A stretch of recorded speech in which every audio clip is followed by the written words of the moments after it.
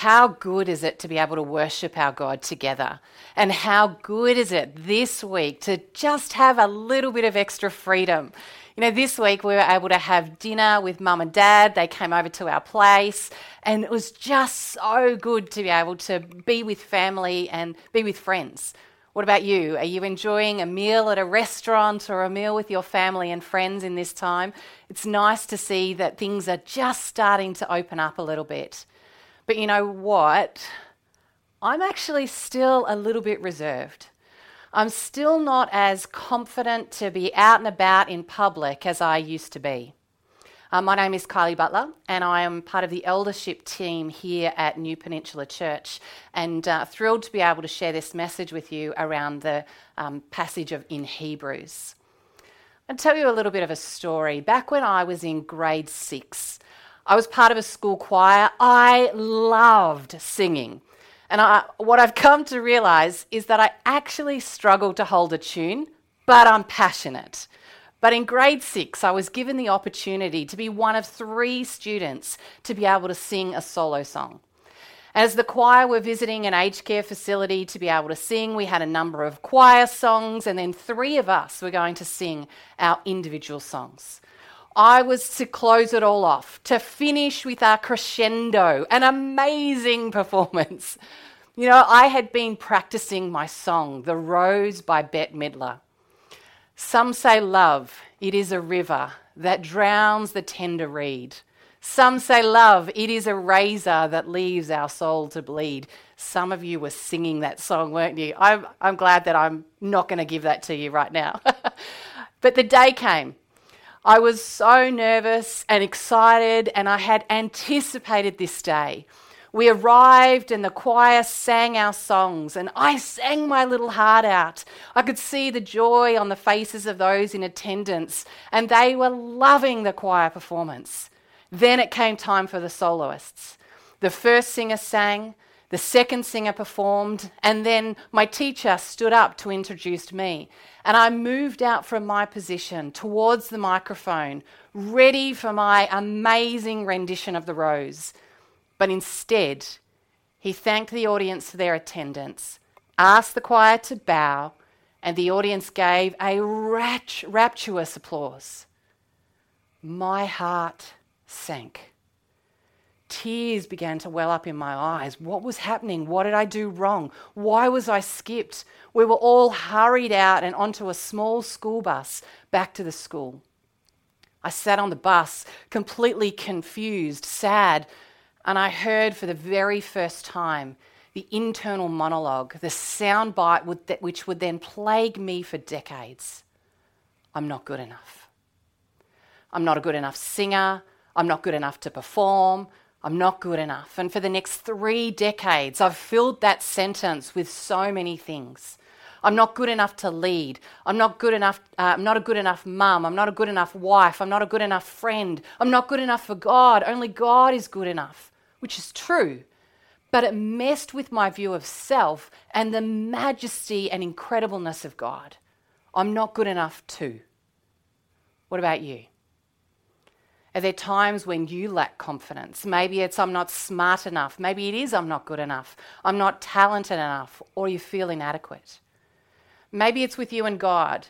This lockdown has had a huge impact on people, on their well-being, their health, but also their relationship with God. Maybe for you, you've lost your confidence in God. Maybe it feels like there's a great chasm between you and God. Maybe there's some shame or some brokenness or some hidden sin, and so you feel completely disconnected from God. The Bible teaches us that regardless of how we feel or how we've acted, we can approach God with confidence. Hebrews 4:16 says, "Let us then approach God's throne with grace and confidence, that we may receive mercy and find grace to help us in our time of need."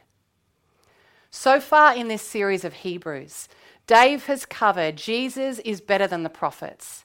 Ian Cathy has covered Jesus is better than the angels. Ian Smith has covered Jesus is better than Moses. And so today we're going to look at Jesus is better than Aaron, who was the first high priest appointed by God through Moses, and how and why that gives us confidence to be able to approach God.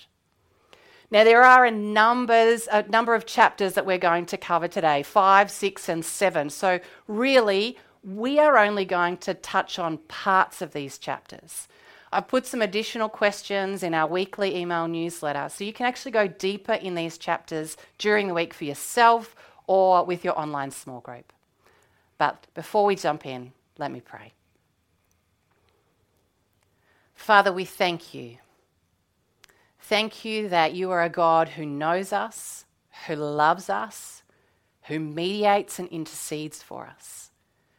And Lord, as we come to you this morning, we come to you with open hearts and minds and ears to hear from you, to be stirred and challenged by you. Lord, have your way. Lord, each word that is spoken today, may it be dripped with you, your love, your grace, your mercy. And may we bring honour and glory to your name. In the beautiful name of Jesus we pray. Amen. So let's start at chapter 5, where we're introduced to Aaron, which is Moses' brother, who was the very first high priest. Hebrews 5, 1-4. Every high priest is selected from among people and is appointed to represent the people in matters related to God, to offer gifts and sacrifices for sin. He is able to deal gently with those who are ignorant and are going astray, since he himself was subject to weakness. This is why he has to offer sacrifices for his own sin as well as for the sins of people. And no one takes this honour on for himself, but he receives it when he is called by God, just as Aaron was. So originally, the only ones who could offer sacrifices to God in the form of worship were the fathers of families. For example, Abraham, Isaac, Jacob, and their sons, they offered animal sacrifices in order to be able to thank God and to make promises to God. And we see this in Genesis chapter 12, verse 7 and 8, and Genesis 35, verse 7. When God gave the law to Moses, he gave a more formalized system of sacrifices that contained specific instructions concerning the reasons, the time, the manner, and the materials that are to be used in order to be able to practice sacrifice. Through Moses, God appointed a specific person, a specific family, a specific place in order to be able to carry out these tasks. Aaron, Moses' brother, was from the tribe of Levi along with his sons, and they were the ones who were first appointed by God to this role of priest. Sacrificing would no longer be done by each family, but by a priest on behalf of all families. But why a priest? Why do we need a priest? There is a big chasm between us and God. A God who is holy and majestic and perfect and unapproachable, and us, humanity, reckless, sinful, defiled. Let's look at a couple of Old Testament examples in order to be able to see this. The first one, we look at Isaiah. When Isaiah saw that God was sitting on a throne surrounded by angels who called out, "Holy, holy, holy is the Lord God Almighty," we see this in Isaiah 6. The prophet was completely undone. It devastated him because immediately he became aware of how totally sinful he was, especially in contrast to God and his awesome holiness. The second one we look at is in Exodus 19. The Israelites, while in the wilderness, saw Moses go up the mountain into a cloud, where there was lightning and thunder and a loud trumpet sound, and they were terrified. The people realized or knew that if they got too close to the mountain, God had warned them that they would be struck by a deadly plague.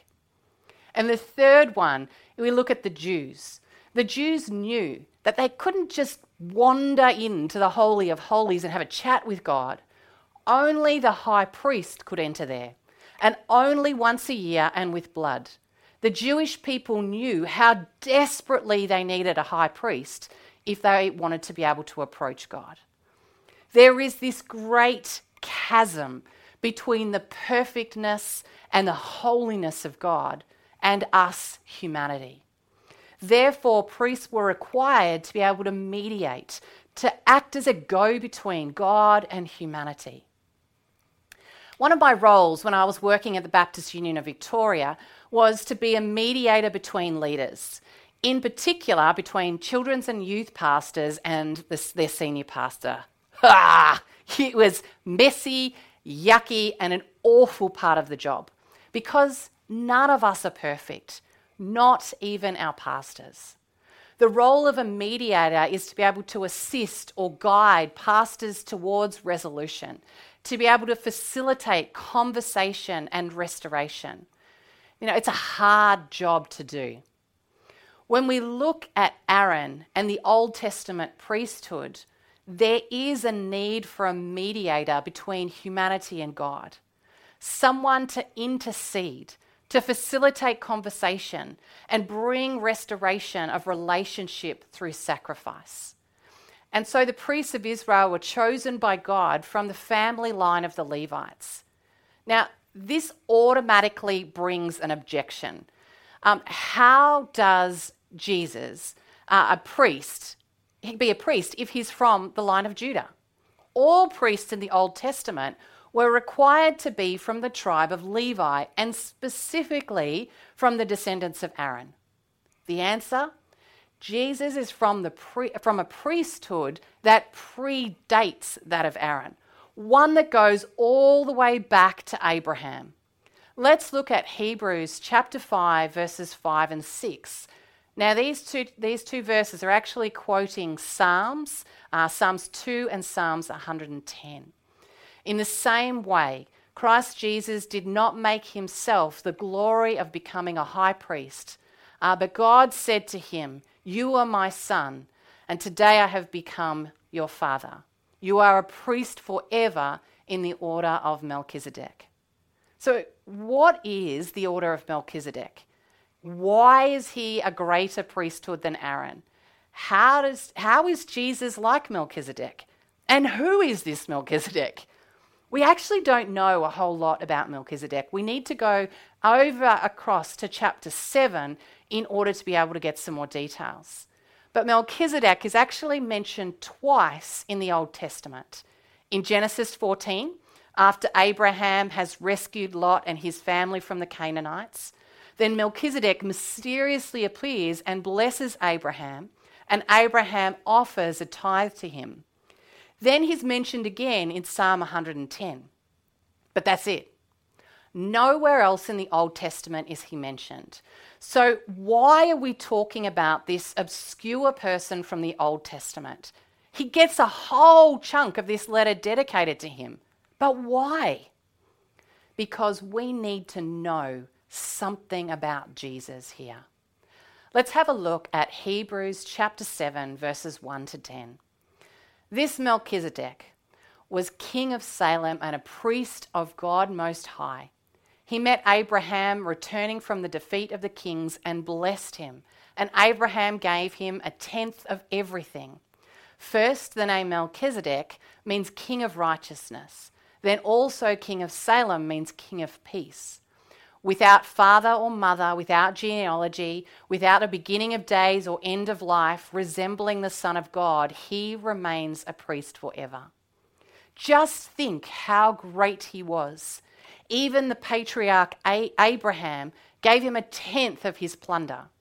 Now the law requires that descendants of Levi who become priests collect a tenth from the people, that is, from their fellow Israelites, even though they are descendants from Abraham. This man, however, did not trace his descent from Levi, yet he collected a tenth from Abraham and blessed him who had the promises. Without a doubt, the lesser is blessed by the greater. In one case, a tenth is collected by people who die, but in another case by him who is declared living. One might even say that Levi, who collects the tenth, paid a tenth through Abraham because when Melchizedek met Abraham, Levi was still in the body of his ancestor. Whew. So what we find is Melchizedek is a king of Salem and a priest of God. Let's look at this a little bit closely. Number one, firstly, let's look at his name. The name Melchizedek is a compound of two Hebrew words, which means joined together. Melech, which is the Hebrew word for king, and Zedek, which means righteousness. What's in a name? When we name children, more often than not, it's because we like the sound of the name. If I think of the name Kylie, which means returning boomerang, it was a really popular name in the 70s and 80s, but not so popular now. I actually don't think I know a Kylie who is aged under the age of 30. What we found is that mum and dad liked the name, so they chose it. That was it. But names in the ancient world were full of meaning, especially the Jews. Names were given to tell something about the character of a person. For example, we look at the name Abraham. His name was changed, Abram, which means father of high places, to Abraham, which means the father of multitude. So names are important. The second one is his domain. Where is Melchizedek's domain? He's the king of what? Of where? He's the king of Salem. Salem is one of the ancient names for the city of Jerusalem before the city became the capital of Israel. Why is this important? Because kings of Israel would trace their lineage back to King David, and the priests of Israel would trace their lineage back to Aaron. But here we see a priest king residing in Jerusalem before it was Jerusalem, the city of God, long before either David or Aaron. That is impressive. Thirdly, we need to look at his genealogy. We have no idea about Melchizedek's lineage. The Bible doesn't mention whose family he belongs to. If I think about my own family line, I can trace my family lineage back a few generations, maybe 5 or 6 back. Along one of my family line, we can trace my great-great-great-great-great-grandmother when she first came to Australia. She actually came to Tassie, and she came to Tassie as a convict. She stole a piece of underwear from someone's clothesline. She was convicted and sent to Tassie as a convict. This is not necessarily a family line that I'd like to celebrate or ensure that people really know that about me, although you do now. However, in the Old Testament, lineage is really important. The kings of Israel, before Babylon was in captivity, they needed to trace their genealogy back to David. The priests of Israel needed to trace their genealogy back to Aaron. If they couldn't, they were no longer permitted to serve as priests. But Melchizedek, the first priest king, has no genealogy. He appears from obscurity, out of the pages of history. We know nothing about his origins. We know nothing about his death. And because of this, he's compared to Jesus. You might kind of be saying, hang on, wait a minute, Kylie. Jesus has a genealogy. How can you say that Jesus is like Melchizedek because he has no genealogy? The answer is found in the pre-existence of Jesus. Although he has human genealogy, he also existed before he was born. He appears in the very beginning. John 1:1, in the beginning was the Word, and the Word was with God, and the Word was God. Here's the point. Jesus is a better priesthood than Aaron because he never had a beginning. His priesthood has no end. He will always be our priest, our high priest forever. He is the basis of our forgiveness and our relationship with God. The Levitical priesthood was always meant to be temporary. It did not bring perfection or completeness.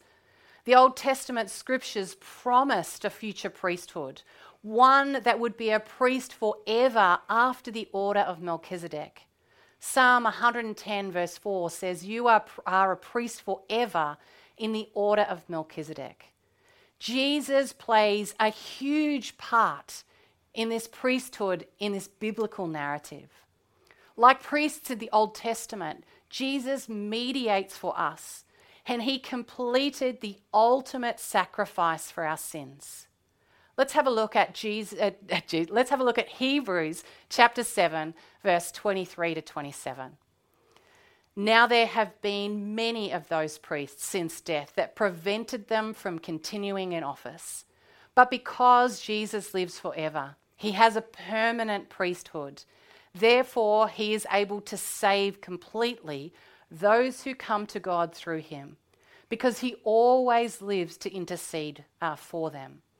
Such a high priest truly meets our needs, one who is holy, blameless, pure, and set apart from sinners, exalted above the heavens. Unlike the other high priests, he does not need to offer sacrifices day after day, first for his own sins and then for the sins of the people. He sacrificed for their sins once for all when he offered himself. Jesus is a better priest than Aaron because of his lineage, his calling, his sacrifice. We can have confidence in him. But this is not easy to understand or hear. The readers who received this letter wouldn't have found it easy to hear because they had over 1,500 years of Jewish tradition and religion. The priestly system of engaging with God was all they had ever known. It was deeply embedded. It was set in their way of life. It was familiar. It was known. It was expected. They knew how and why it worked. But now Jesus was doing something new. He was changing the whole system, the whole tradition, the rituals, the way of engaging with God. Nothing was ever going to be the same again. Change is uncomfortable. Change can be challenging. Change can be exciting. If I look at the amount of change and uncertainty that we have been through globally in this season, it is astronomical. Even if we just think of a couple of things in our church, who would have thought that we would be meeting together via screens and yet in the same year also looking for a senior pastor? And then we look personally, the lockdowns, the masks, the job losses, remote schooling, so much has changed. If you find yourself today sick of change, lacking confidence, feeling uncertain about the future, even, some of the positive signs that we're opening up, you still feel uncertain, you can have confidence that you can come to God. Maybe you've been struggling to hear from God in this season, to sense his presence, to sense his prompting. Maybe you've had that sense of dullness in our faith, as Hebrews 5 and 6 mention. What we do know is that we have confidence that we can come to God and find grace. This passage shows us that regardless of our circumstances, regardless of our sin, how much or how little, Jesus has already done it. He is our mediator. He is our priest, our high priest that lives forever. The Bible teaches us that regardless of how we feel, how we've acted, we can approach God with confidence because Jesus is our mediator who is always and forever. Hebrews 4:16 says, "Let us then approach God's throne with grace and confidence, so that we might find mercy and find grace to help us in our time of need." Be confident, church, of our incredible God, that Jesus would come to earth, die and be raised again to be our high priest, to be our mediator, so that we can come confidently to God with everything that we have, everything that we're concerned about, everything that we're feeling, every joy, every heartache, every grief, every excitement, all of it we can come and bring to God with confidence. Let me pray. Father, we thank you that we can come confidently to you. We thank you for Jesus, for his death and resurrection. And with that, it means that we can come to you. We're so grateful and so thankful. Today, Lord, we offer ourselves afresh to you. Show us, speak to us, lead us, restore us. Help us to know your presence and to know the confidence that we can have in you. We pray this all in the beautiful name of Jesus. Amen. Great to be with you today, church. Have a good day.